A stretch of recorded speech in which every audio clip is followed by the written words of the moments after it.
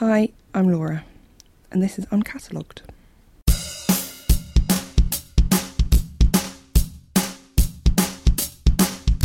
Curiouser and curiouser. No, don't do that. That's really not a good question. Yes, it all started out as a mild curiosity in the junkyard. And now it's turned out to be quite a great spirit of adventure, don't you think? But I don't want to go among mad people. Oh, you can't help that. Most everyone's mad here. So welcome to Uncatalogued. It's a podcast about museums, galleries, libraries, theatres, cultural stuff, basically, and those untold stories about what goes on behind the scenes, I suppose. Our first episode has got quite a generic theme. It's called Curiouser and Curiouser. So we'll be looking at two curious places that you may have never heard about before, and we'll be chatting to some lovely people who work there. Also during this episode, quite excitingly, you'll learn why Benedict Cumberbatch may well be Sherlock in real life. And you'll also learn about where the best place on earth is. Spoiler, it's apparently Bolton Library.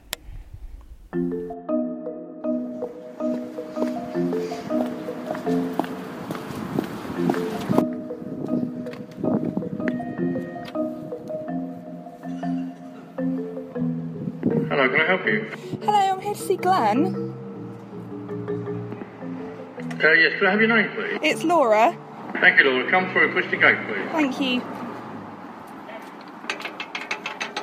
You close the gate, you careful with your fingers. Thank you. So that's me, with all my fingers intact, thank goodness. I'm entering what can only be described as a huge and quite intimidating building, actually. I'm entering Blythe House in West London. And Blythe House was first made in the early 1900s, and it was originally a post office savings bank. It was designed by Edward Tanner. It's red brick, it's Portland stone, it looks like a huge hospital or a school or something. And apparently it was quite revolutionary at the time. Apparently about 1,000 women worked there, as well as loads of men, obviously. And funnily enough, they had separate wings. They had the women's wing and the men's wing. And they even had a little chicken run, they called it.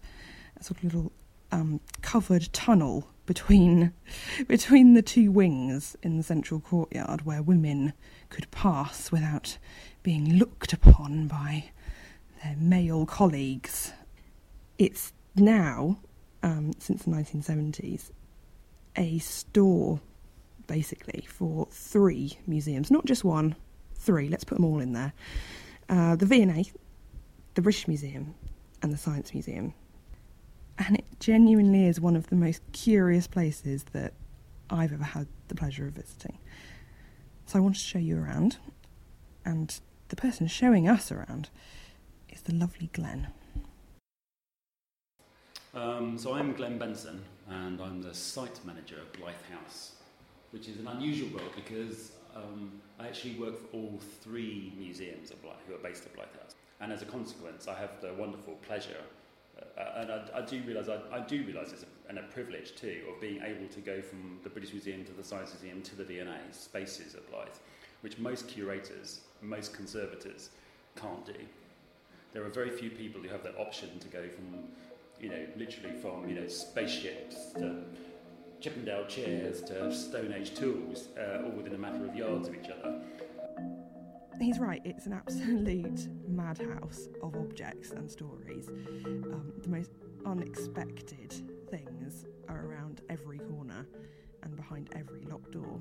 I was lucky enough to spend about an hour just scratching the surface. We went all the way up to the roof, we went all the way down to the basement, just scratching the surface of what the bowels of Blythe House hold. The need to pick up some keys. Luckily, the Science Museum and the V&A have kind of a system whereby one key sort of overrides the others, but the British Museum are a little bit more traditional, so there's at least... So is that actually... So that's just... Yeah, those will do the science and the V&A. Right. These ones, all that lot does the VM.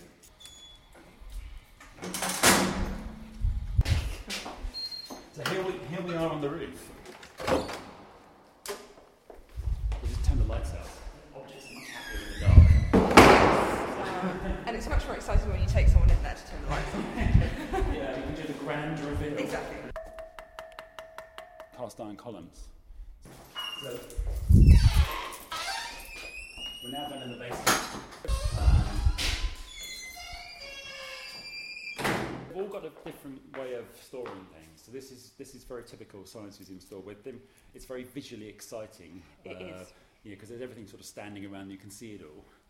Bits of kind of pilots' uniforms or models for aircraft or. There's a basket from a balloon. There's a sort of cameras. There's a sort of drone, what we would now call a drone, but that's from sort of 20 years ago.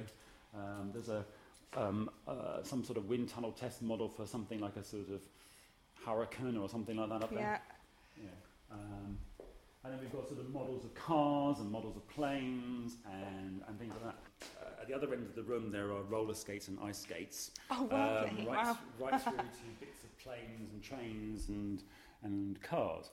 These are models for testing the aerodynamics of planes. Mm-hmm. The V&A's Clothworker Centre. My argument is this is the world's biggest wardrobe because this room is 98 metres in length, and pretty much down both sides are black rolling racking, and behind you is all women's fashion arranged by designer in alphabetical order.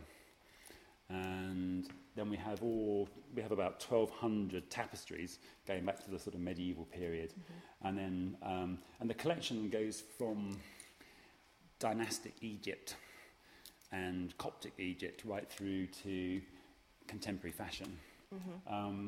Though people really associate the V&A with fashion, the textile collection originally was much more about furnishing fabrics, historic fabrics, tapestries, upholstery, that kind of thing, rather than fashion, which is now what tends to dominate people's thinking. Yeah. The fashion really gets going in the late 1970s.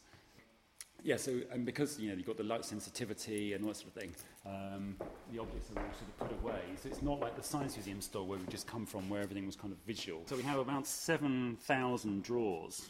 And typically, I've opened one that's empty. Save this drawer for Dyer walking stick request. So we have all these drawers, and then they're all in the drawers are those objects which are best stored flat.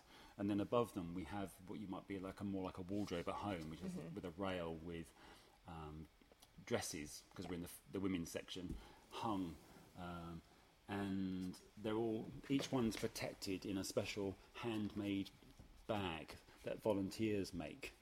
And then on the front of each one is a little snapshot of what's inside the bag and some basic information about it. So that helps you to find things. And there are 54,000 textiles in this store. Walking sticks, canes and whips also, apparently. Parasols and umbrellas. Yeah, because it's also about accessories. And so it covers hats and shoes and fans and parasols and all that sort of thing. So it's not just about fashion. So we're standing at the east end of the V&A's bigger furniture store. So again, this room is getting on for 100 metres in length. And to give you some idea of the scale of what we're talking about, it's all the way down the left-hand side, as far as you can see, are chairs in chronological order. They're divided by country, and then they're divided, and then they are stored chronologically. And this is where Blythe House really makes sense to me, because Blythe is a three-dimensional library. And if you are studying chairs, what you really need to do is to kind of see how they gradually evolve. And then all the way down the right-hand side are things like sideboards and chest of drawers and coffers and things. V&A's clock store. All three museums have clocks in in their collections. But this is the Viennese one, which is predominantly long case clocks. Yeah. And arranged in chronological order. We tend to take the guts out of our clocks because we're trying to take the strain of, so we take the weights out and that kind of stuff. But here is a series of shells with all the sort of winding mechanisms and things like that. And there's another one of my absolute favourite things is that we have this screw that we've had since 1869, and it has its own little bag, and it's all labelled and you know, we know exactly from what clock it came, but we've had that screw since 1869. I think back to my dad's shed with these endless coffee jars, sort of Maxwell House coffee jars, full of nuts and bolts and screws and things. And he used to have to tick them all out onto a piece of newspaper every time we looked for a particular size screw or something. And here we are with this screw that we've diligently looked after since 1869. So, Good sign. Clock parts removed from Tim Hayes' desk. Yes. May 2002. Unidentified clock parts. I know it's Someone just storing them in their desk for a rainy day. Material relating to the history of the performing arts in the UK. So that's rock, pop, opera, ballet, puppetry, circus, anything that's live performance and is in the UK, really. And we've been collecting it since about the 1920s. These are all costumes for Danny LaRue. As Widow Twankey. Aladdin, Widow Twankey. Yeah, that's it. I love reading the labels actually on the boxes. Yeah, me too. Because you get things like, you know, Margot Fontaine's tutu or something, or headdress for a fairy. It's quite a good one. Yeah. Or the kilt from Adamant's Prince Charming video. So Barry Humphrey's Sydney Opera House hat. Yeah, so there's a collection of very famous sculptures, you know, that are all, you know, but they're all in plaster. And I guess, you know, these ones from the days when we used to make plaster casts. So down at this level, there's, you know, surgical instruments, iron lungs, medical kits, amputation saws, all this kind of nice gruesome stuff. Pestles and mortars, more than Jamie Oliver's can throw a stick at. Jars for leeches. Sculptures of saints, and my favourite is Saint Levitine, who's the patron saint of headache sufferers, because he's doing this sort of, he's holding his head with his two hands, and they've got all these different versions of it, where he's got we have ear trumpets, we have false teeth, dentist chairs, then pedal-driven drills, which are very scary. Being laid out here for inspection are all things to do with hearing, so we have tuning forks for testing people's ability to hear vibrations and things, and various devices to help you collect sound before hearing aids were invented. So there are two things I really love in Blythe House. One of them up is where we were up in the trains, planes and automobiles bit, where there's a wonderful sign that says propeller testing today, and there's a gap for the date, and underneath it says car parking inadvisable. Right. And it's that use of the word inadvisable. That's one of my top objects in Blythe House. And my second top object is this barometer from the 18th century in the V&A, where it says inclined to dry, inclined to wet, and in the middle it gives you the option of doubtful. Doubtful. I love the idea that the weather might be described as being doubtful. Doubtful. I think it's mostly doubtful. So as you've probably got the sense, Glenn's got a lot of information up there in his brain. He knows so much about the objects and so much about Blythe House. But he can also tell you some pretty cool stories about filming. So being such an amazing building, Blythe House is quite a popular film set, and he's got some great stories about that. I mean, it's like when they do the filming here. There's a wonderful buzz. There's a sort of, the morale of the place kind of lifts, you know, and people kind of surreptitiously hang out of the windows to try and spot Eddie Redmayne climbing out of, you know. But Eddie Redmayne was filming in the central courtyard that we were looking into earlier from the roof. He had to climb out of a window for the film The Danish Girl. And I sort of turned around and I could see all these faces of the staff poking out of all the, you know, through all the windows. This is where Helen Mirren and Ryan Reynolds filmed The Woman in Gold. So we had to pretend to be the Belvedere Archive in Vienna So this is one of these vast rooms again. We wouldn't allow them to rummage through our own stuff. No. So we very carefully removed our things, and we put fake boxes in with kind of fake old magazines, mainly car trader magazines, as I can tell, and sort of an Argos catalogues, and pizza leaflets. So as they walked down this long corridor surrounded by all these boxes, they could open a box and have a rummage in, looking for this critical piece of paper. And then they have what's called a eureka moment, where Ryan Reynolds finds the critical piece of paper. Right.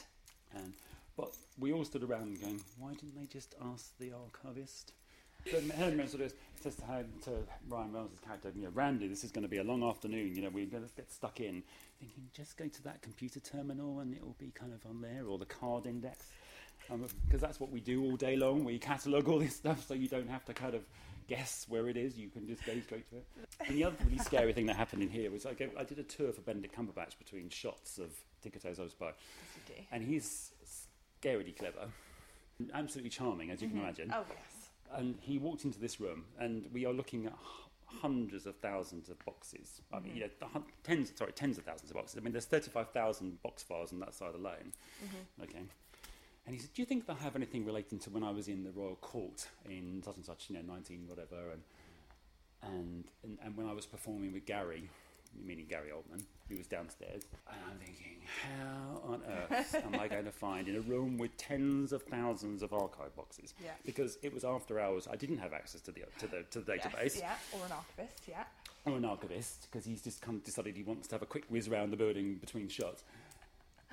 And I'm saying, I don't know, that might be quite difficult, and I'm trying to distract him with other things. And he says, do you think it might be that box over there? And I look up, and there is a box labelled Royal Court.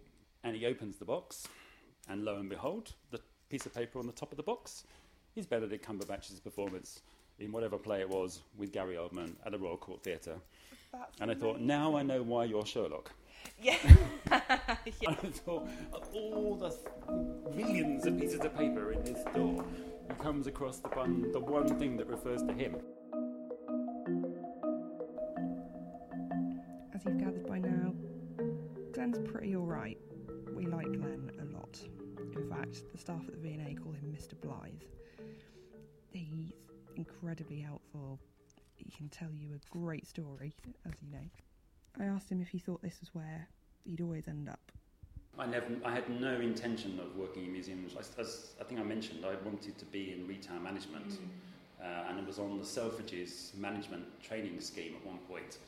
I started off working in Sainsbury's as a sort of Saturday person, and then doing shelf filling, and then because I wasn't very keen on being at school, I sort of allowed my hours at Sainsbury's to increase to the point, I think towards the end of my A-levels, I was practically full-time. And though I don't think my school knew that. And I got a taste for earning some money. And I think that's also why I didn't go into having a degree and all those things. But then I think, there was slight snobbery or whatever, maybe one of my siblings said, don't work at a shop. I wanted to be a gardener originally. That was my first ambition as a child, I think, which was a bit odd. I wanted to go to Kew Gardens and learn to be a gardener. Then practicalities kicked in, and I thought, I'll work for the civil service. I just needed a job. I had a partner at the time, and she was going through art college. I thought, I need to be the grown-up and earn money and do stuff like that. So I applied for the Ministry of Defence, the civilian side of the police force, Metropolitan Police, and the V&A. And I was offered the civilian side of the police and the V&A, and I chose the V&A because it wasn't shift work. And it was the only reason why I ended up here. And I really did think, I've thought about this, and I really do think those early days, I thought I'd made a terrible mistake. I really did. I thought, my first day, my first boss, Alan, said to me, I don't really know what to do with you. But you see that big pile of paper over there? You just go and sort it out. I went into estates, as we now call it, though it was works in those days. And I had a wonderful job where I used to go around the 10 different buildings that the V&A then used to occupy. And in some cases, I had to go to some of those buildings and just check that the person who was based there was sort of still with us. really. We had a building in East London, not far from Brick Lane, and having clambered over the kind of the rubbish to get through the back door, because it was behind a whole series of restaurants who didn't seem to ignore the fact that it was a doorway to one of our buildings. There was a member of staff who worked there on her own, and I had to kind of go and check on her, really. And in those days, when you joined museums, especially as admin people, you just had to have a good education. You didn't have to have degrees and postgrads and everything else. You know, I've just got a couple of not very good A-levels and quite a lot of O-levels, or whatever they're now called, but in those days they were O-levels. So I've got nine of those, but a couple of lousy A-levels. So, but that didn't matter. It was, again, you had to come with what was considered to be, called in those days, a good general education. And that was in 1984. Glenn's worked for the V&A for 32 years, 15 of which have been at Blythe. I suppose what I really do all day is problem solve, or solution find is perhaps a more positive way of putting it. So people come to my door, whether it be my light bulb's gone out, or do you have a spare such and such, or I was thinking about inviting 500 school children to come in and do some learning experiences with us in the autumn term. Do you think that might cause a problem? I do all the stuff so that the curators and conservators can concentrate on being curators and conservators. I think that's the other role I have. They need certain conditions, facilities, materials, things to do their job. And my job is to kind of make sure they don't need to worry about that. So I like interacting with people as well. I think that's the other thing you get out of working in museums. You've got to be kind of, irrespective of what Hollywood might portray, actually most people who work in museums actually like people and want to talk to people and engage with them. I think museum people generally are quite practical. I mean, we tend to believe that they're kind of these intellectual academics, and there are some scarily clever people within all the museums, but equally we're all trying to find ways to protect our collections, explain our collections, come up with new ways of engaging with the public, come up with new ways of engaging with donors and people who might pay for things. So, and you've got to project manage, you've got to people manage, money manage, which I think some people don't necessarily associate with museums. They kind of see the view that Hollywood portrays of the sort of slightly weird person sitting in a dusty archive, but they're very practical places. There's a lot more goes on behind the scenes than kind of you imagine. I think that museology and caring for collections has become a lot more professional, focused, science-based. Yeah. Like, when I started, we were quite happy to store stuff in lovely old wooden cabinets that looked beautiful, but weren't doing anything for the objects. So I think that's changed. I think the other thing, museums, I guess, have become a lot more money-based. We have to generate a lot of our own income. And that's a lot. That's happened only in the last maybe decade or so, I guess. Certainly in the 1980s when I joined, hiring out the front entrance for a bit of a party for somebody was, happened every now and again. Now I think it's almost 6 days a week. Yeah. So that's changed. I think, and I've seen the changes in conservation as well. I think again conservation has gone from being has become a science as well. I think that's another thing. So the conservators are very skilled. In the 1980s, the people who swept the floor and cleaned the toilets then went on to move objects. Yeah. So we don't do that anymore. There are object handling. The people who move the sculptures and the furniture and everything else are now again very heavily skilled people. Moving a 1-ton piece of sculpture, and make sure that one, you don't kill anybody, and two, you don't break it is a big skill. But in the past, we thought it was perfectly acceptable for those same people then to put on a different colour coat and go off and kind of clean the galleries. And also we've got, a lot more information and learning people. I mean, they're called education in the 1980s, but now we have information and learning. So there's a lot more about that. There's a lot more of engagement with people, outreach. I mean, we would never have dreamed of having artists in residence back in the 1980s, letting these weird people in and, behind the scenes. So all that sort of thing has changed a lot. We're a slightly different world. We're trying to keep this stuff forever. Yeah. And that's our legal duty, is to keep all this amazing stuff, whether it be bits of Concord or whether it be, medieval tapestry or, some sort of, Peruvian cloak. It's there to be kept for as long as we can possibly keep it. Eventually, nature will eventually take its toll on it, and it will eventually fall to pieces. But in the meantime, our job is to try and keep it forever. It's not,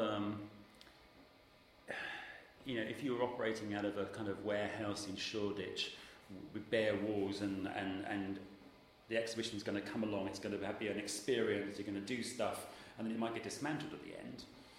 It's a very different thing from, you're trying to keep a, 500-year-old wax model in good condition, or whatever. I don't know. I mean, it's hard to explain, but there are kind of parameters because you're trying to protect those collections. Because at the end of it, the collections are everything. Yeah, absolutely, and that's why everyone has their job. So. Yeah, I mean, the people are very important, and how you interpret it. But without the amazing stuff, it's that's the core of what we're all about, really. Yeah.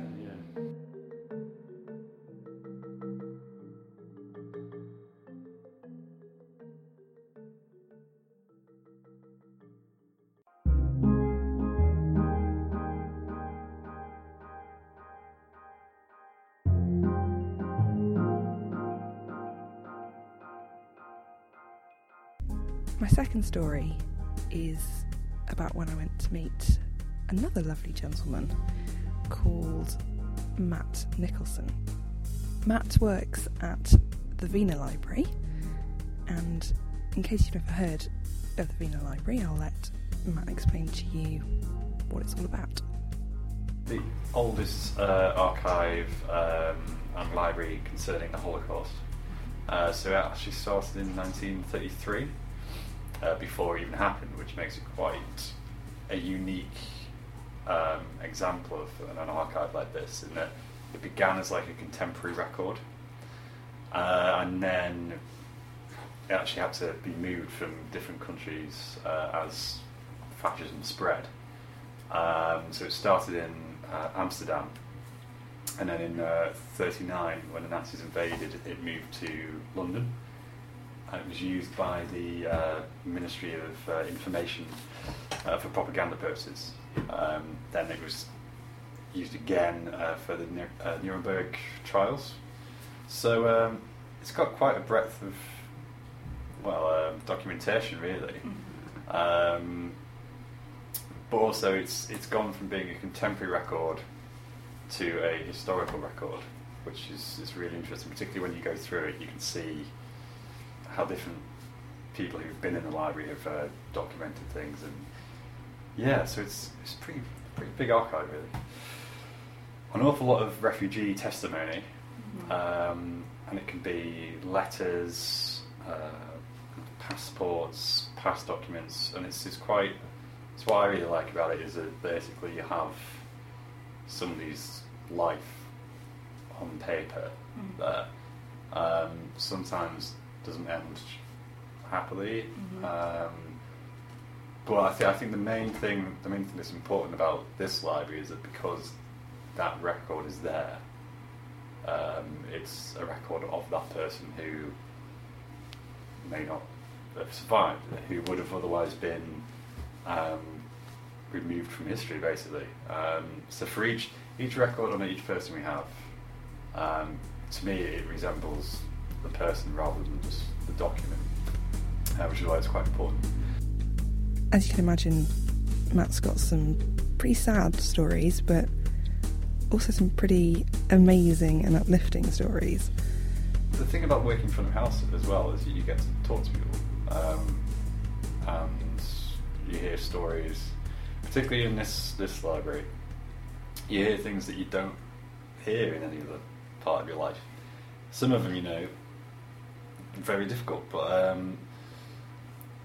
yeah, when you get people in and they're just looking around and you start a conversation, and it eventually like leads to them having more of a role in the library, or they give their testimony to you, or tell you about their family and their lives, that kind of thing, things that have been influenced by this.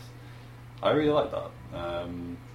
I've always really enjoyed that. I've got plenty of time for that, and also you don't know what you're going to run into. I mean, I met a guy, he's a lovely bloke, and it turned out this really nice old man was one of the first people into Belsen concentration camp when it was liberated, and it blew my mind slightly because he was just so lovely. He just sat down and had a chat with me about it, and it was amazing. But it hadn't really, it had basically, you know, it shaped his life, but he'd done a lot of good after it, really. And that kind of thing where you just encounter people. We had this exhibition on the Kitchener camp, which was a camp. It was a First World War training camp, but they used it to house German males, German nationals during the war. And yeah, basically, this old lady came in, had a look around, and then she said, "Oh, that's me." And she pointed to this picture of this little girl being held up by her father, and it was her, and she had no idea that picture existed. Yeah, she was called Stella, so made friends with her, and she just happened to pop by. She wasn't even coming in especially. Yeah. So we got all the information on that and her life story. I think she was a Kindertransport refugee. And yeah, I'm kind of still in touch with her, just kind of seeing how she's doing. Yeah. She wrote about us, it was lovely. That's really cool. But somebody came in and I started talking to him, and his parents, they were in Prague, and they survived by... They fortunately had enough money to kind of have counterfeit documents produced, and they survived by pretending that they were actually a couple having an affair. I mean, they were married, but this has actually happened. They both decided, right, we don't accept that the Gestapo are as good on bureaucracy as they say they are, because part of it was that, you know, this fear of their efficiency would mean people would just hand themselves in. So they thought, no, okay, we're going to test that and we're just going to try and survive, because they couldn't get out. They got their son out on the Kindertransport. So basically they survived for 2 years until liberation by moving from like house to house, then like hotel to hotel, and then when people were suspicious they actually did just say, like, please don't tell anyone because my husband is a policeman and we're having an affair and we're very much in love. And it worked. It worked about a dozen times. I mean, they were nearly caught once, but they got away with it. And I quite like there's something really... Amidst all the horror of it, and there's plenty of that, there are these like stories which are like really uplifting and actually just kind of amusing sometimes. Like the sheer balls to do that. Yeah, I was going to say that is ballsy. I like that. It's pretty stunning, yeah. Yeah, and they all survived. They met up again after the war. I asked Matt if it was difficult working with such harrowing subject matter on a day-to-day basis. But I didn't realise how much it would affect me.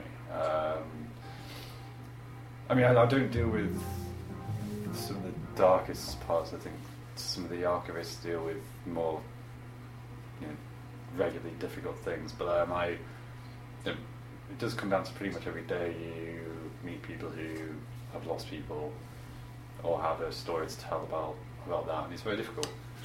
You'd have people coming in talking to you about what happened and how they've been affected by it, and then you have to go back to ordering some stationery or producing some pamphlets, and that's the hard bit, is switching from one to the other, because you can't really do it all that well sometimes.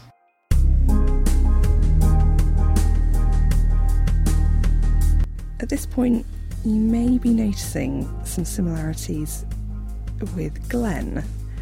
This wasn't really my intention, it sort of happened by accident. But they're both such practical guys. They're both real grafters. They're total people. They love chatting.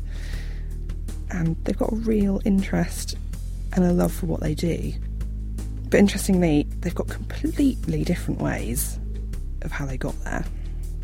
I started volunteering when I was 17 because I was one of those cool teenagers who likes to volunteer in museums. So yeah, I started then just in an archive in Chester, which was great, really good fun. Never really wanted to do anything else. Partly it's probably I didn't have any other idea, but I never thought of working in anything else. It always seemed to make sense that I'd go here. My favourite museum when I was growing up was the Doctor Who Experience, which was in Llangollen in Wales. Yeah. Sadly gone now because Doctor Who's popular again. But I was there before it was cool. That's quite yeah, cool. but it's, yeah, I mean. What did they have? Did they have original Daleks? Oh, they did, yeah. Like, okay. But it all kind of been forgotten about as the series had. Yeah. So it was this big old building, and it was like I think it was like a plastics factory. Best thing ever as a kid. Started doing museum studies. I got a scholarship to go and do it, which rescued me from a dole. That was quite nice. And so I'm still in touch with the lady who paid for it, which is lovely. That's really Elizabeth Pestel. So that paid for my course fees, which were good. Yeah, so I did museum studies for a year in Newcastle. Mm-hmm. It's been a hell of a fight getting to this stage. Because I mean, I did move around. I basically moved around the country for a year, just where work was available, and it's pretty knackering. Yeah. Doing 2 part-time jobs, or I think I lived in 5 places in a year, but it was the only way to keep going, really. Yeah, I think you have got to keep going. I think that's the sort of key, isn't it? Yeah, it's just, well, if you really want to do it, I didn't expect to be like a curator or something, but also, I mean, I was unemployed for my, well, I mean, I had a job at Beamish Museum for 3 months, but I mean, the job sector was terrible, so I was unemployed again. Which was not great, but that was the thing. It may sound fairly daft, but this is advice I do tend to give to volunteers who are interested.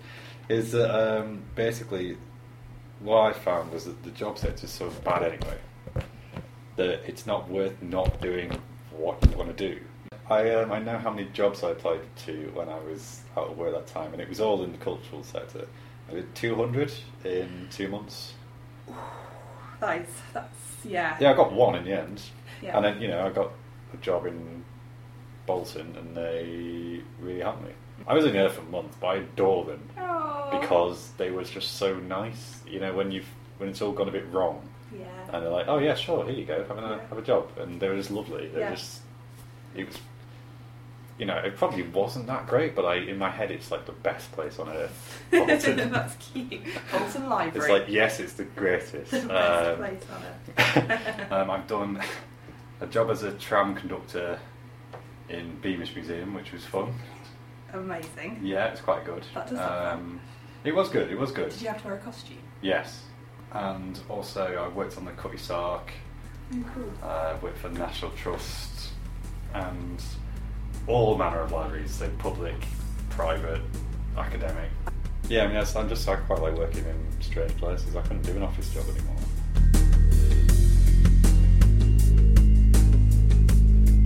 Someone's got to do it. Just because it's a small building, small organisation, that's generally how everything works. So I actually do the marketing, the online publicity, a lot of the events organisation, volunteer coordination. But yeah, like when I trained my first volunteer, that was pretty cool actually. I mean, I just remember like when I first volunteered when I was like 16, 17, and then I realised, oh, that's me now. I may not have realised it, but I'm actually the person that was on the other side of the desk, you know. I always tend to think like I'm probably in the same mindset as like that. But like, I probably am. I think I definitely You know, feel like so. you shouldn't lose that. You should stay. You should Yeah, stay no, that I know. way. I know.